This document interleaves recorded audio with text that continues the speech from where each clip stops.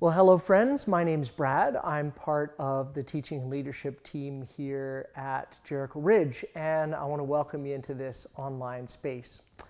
As we begin our teaching and application time together, I want you to think of an experience in your life where someone stole something from you that belonged to you. Maybe you owned a business and an employee stole money from you. Maybe it was in a friendship scenario and that friendship was stolen from you by betrayal. Maybe you're a student and you feel that you earned a spot on a team or a club and someone else who'd put in less work than you was given that spot.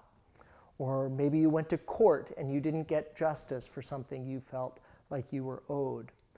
Maybe you were a kid and a sibling stole your favorite toy and broke it. So I want you to hold that in your mind, because when something is taken away from us, when we are defrauded by someone, a natural result is a breakdown in that relationship.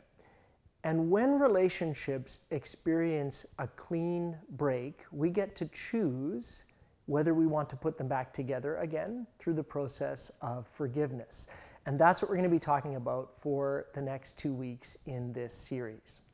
And the scriptures have a lot to say about forgiveness, what it is, what it isn't, how to go about it, what it takes to live together in a community that practices and forgives each other well when we wrong each other.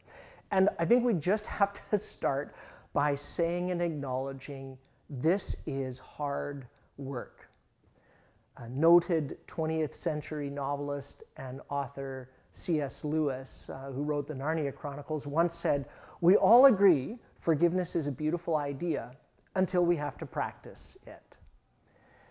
And this isn't a new phenomenon, of course. In the first century world into which the Bible was written, we have a story of a business person, a respected Roman citizen in the ancient city of Colossae, and his name was Philemon.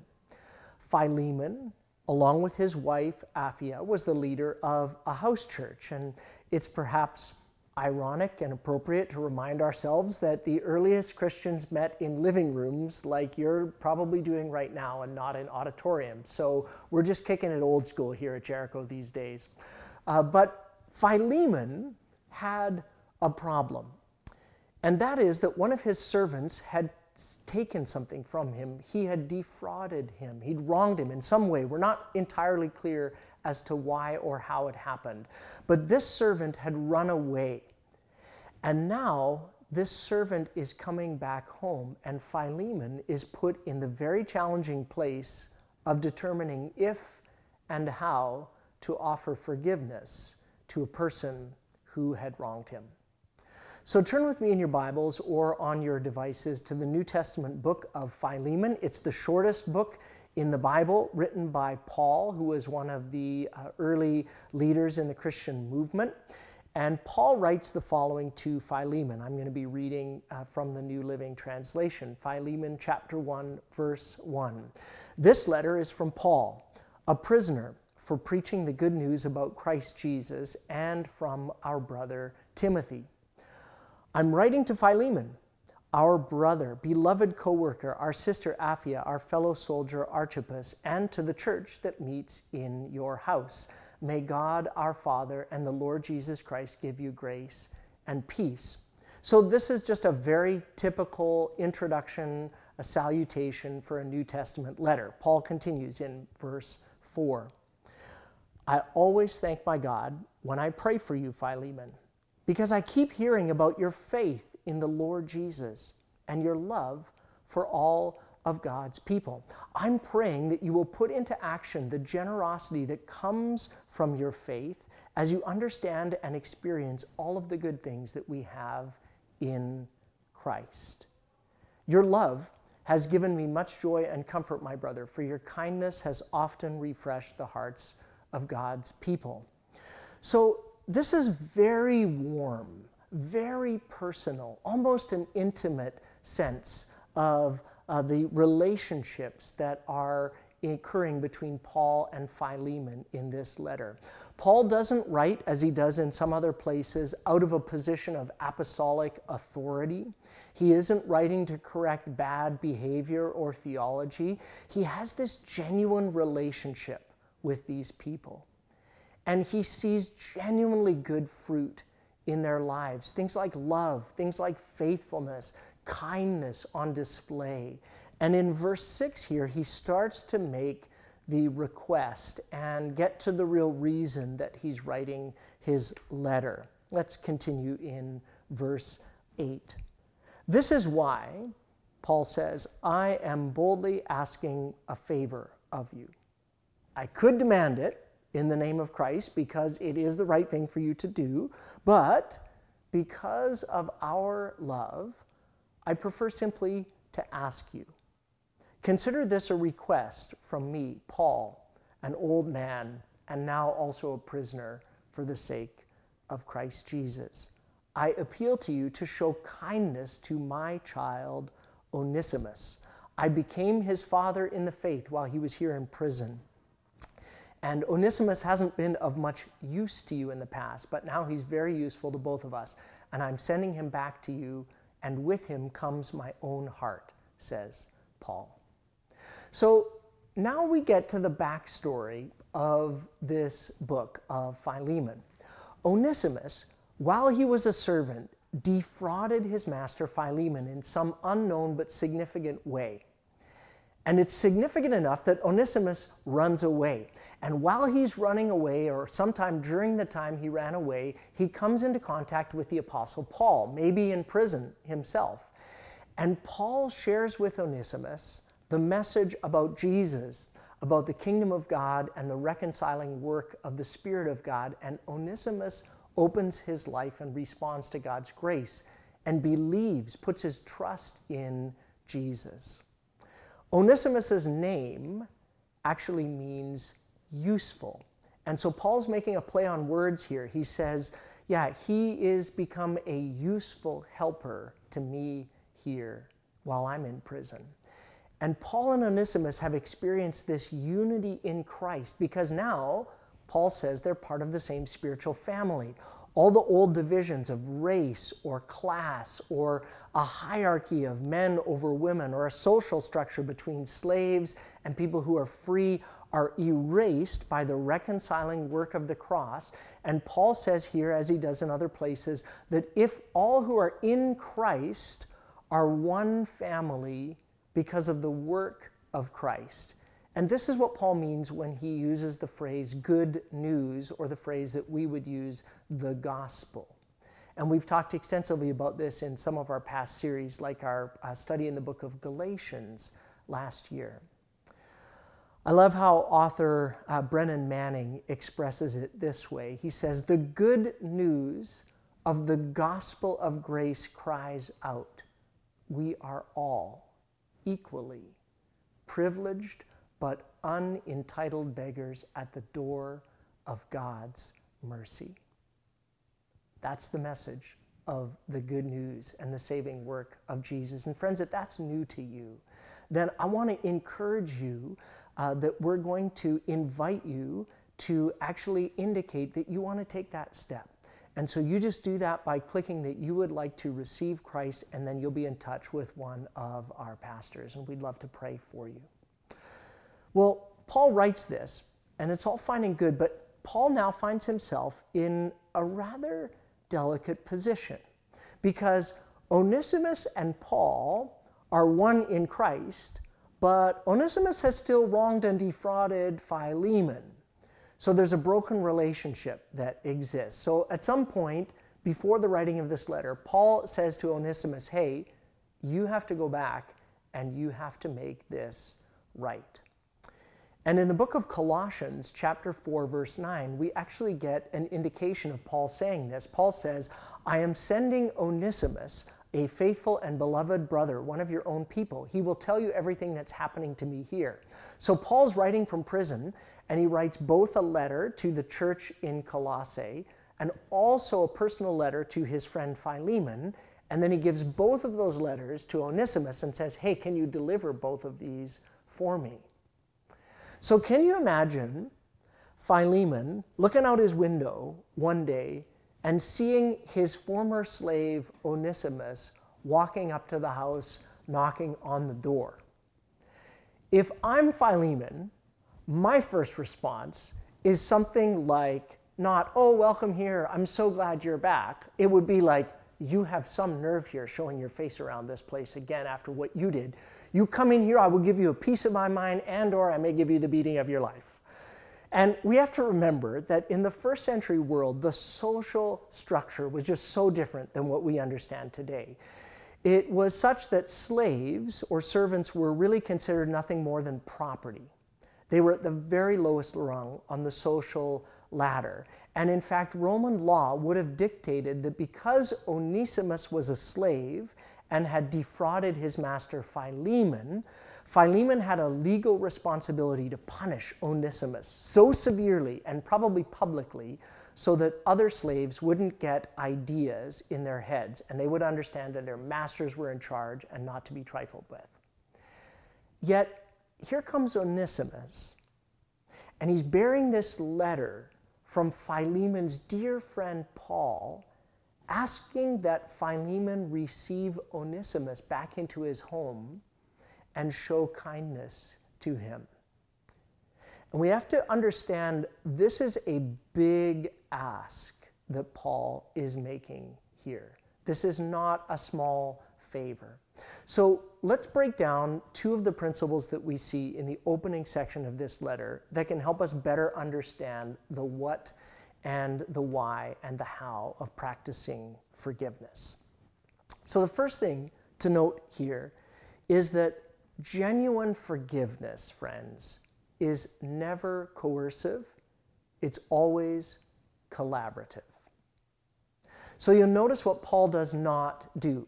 Paul does not pull out his apostolic authority and say to Philemon, I insist that you forgive Onesimus. And Philemon, why? Paul, because I'm your spiritual father and I say so, that's why. What would Philemon say? Probably, you can't make me. I can remember, and probably you can too, times growing up when my brother or I had done something mean or horrible to our sister.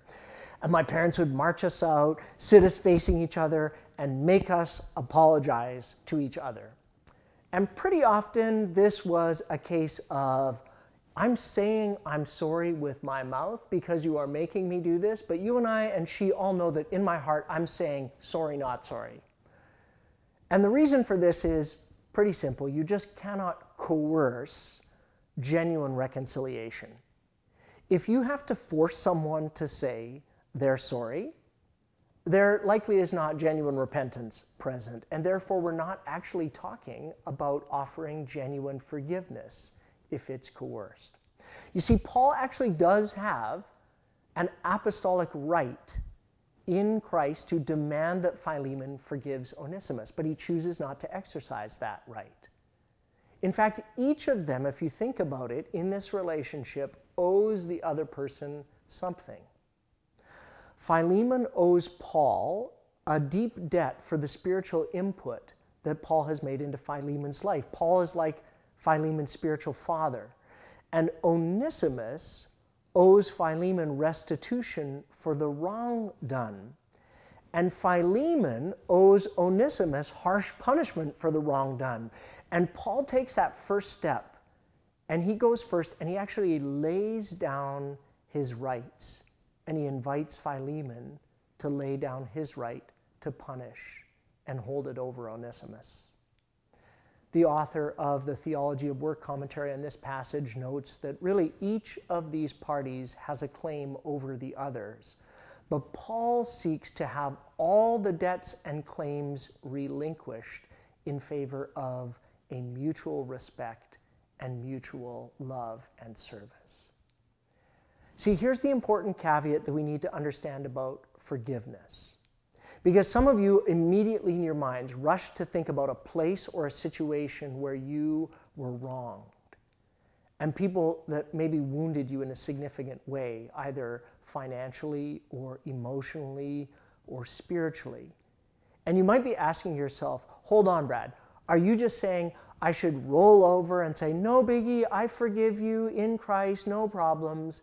And I want you to hear clearly that this is not what the text is asking of you.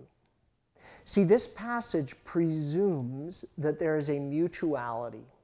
There's a genuine willingness on the part of others to come and make genuine and real restitution for wrongs done.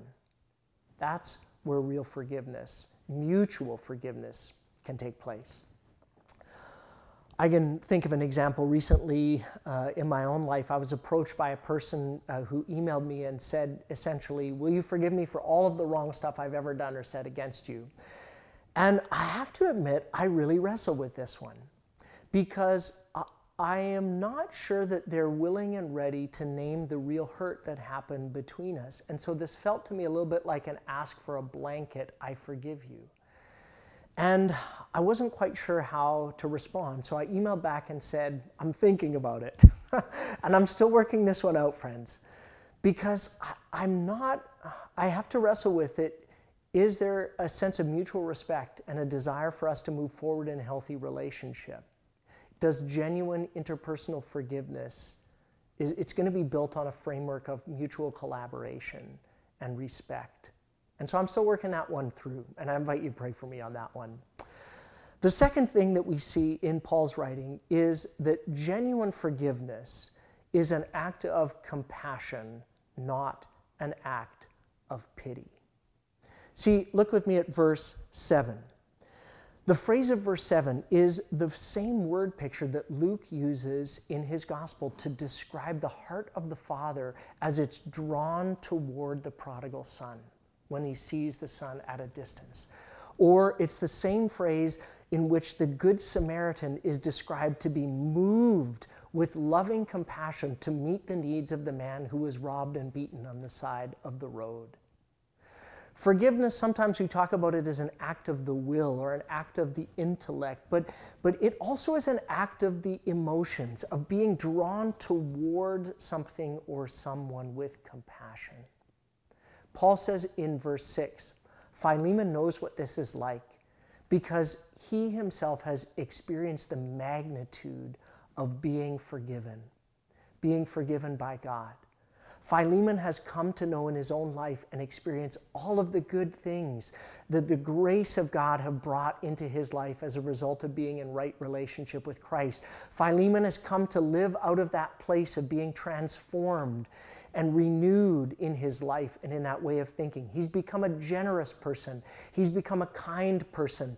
And Paul says he's not only just had an intellectual experience, or understanding rather, of Christ, he's also had an experience of lived compassion. He's become a person whose kindness then also refreshes and pours into the lives of others. You see, for Paul, and for the writers of the New Testament, a compassionate heart is the mark of a transformed life. The essential fruit of saving faith isn't just that somehow you've come to, in your head, believe something different or new about who you are or who Jesus is. The essential fruit of saving faith is that you come actually into a transformed relationship. Not only a transformed vertical relationship with God, but also a transformative relationship with other people. So on the surface of this book, the presenting question for Philemon is, will Philemon forgive Onesimus? Stay tuned next week for more on that. But the real question is actually Philemon's standing before Christ, not Onesimus' standing before Philemon. See, Paul sees this, that knock on the door moment where Onesimus has come back to Philemon to deliver his letter, as that litmus test for Philemon's faith. Will Philemon put into practice all of the stuff that he professes to believe about love and kindness and Jesus, or will that simply remain as all theory and nice theology? So Paul makes a very direct appeal to Philemon based on love. And friends, this appeal to love is really the principal motive and the norm of Christian contact and conduct. Because love has a transforming effect, not only on persons, on us as individuals, but actually on communities that live and make an agreement to live by the law of love. That appeal to love actually transforms the way that we engage with other people when they come to us and ask for forgiveness, or when we go to them and ask for forgiveness. And so I want you to go back and think again about that area in which you have been wronged. Maybe it's just a small area. Maybe this week you were slighted by a spouse or a friend in some way. You felt you were owed more help with childcare or household tasks or whatever it was. Maybe you feel like you were owed an in-person connection point because Dr. Bonnie Henry's easing some restrictions and the other person wasn't ready for that or didn't feel that way. And it can be easy for us in little things or in big things to begin to harbor resentment in our hearts. And that can build over time. And so as we wrap up this time together, the teaching portion of our time together, I want you to just picture that hurt, that point where you felt wounded or you felt slighted or someone took something from you. Maybe you need to just close your eyes. And I want you to picture that in your hand. Maybe it's in a closed fist and you've been holding on to that for a long time.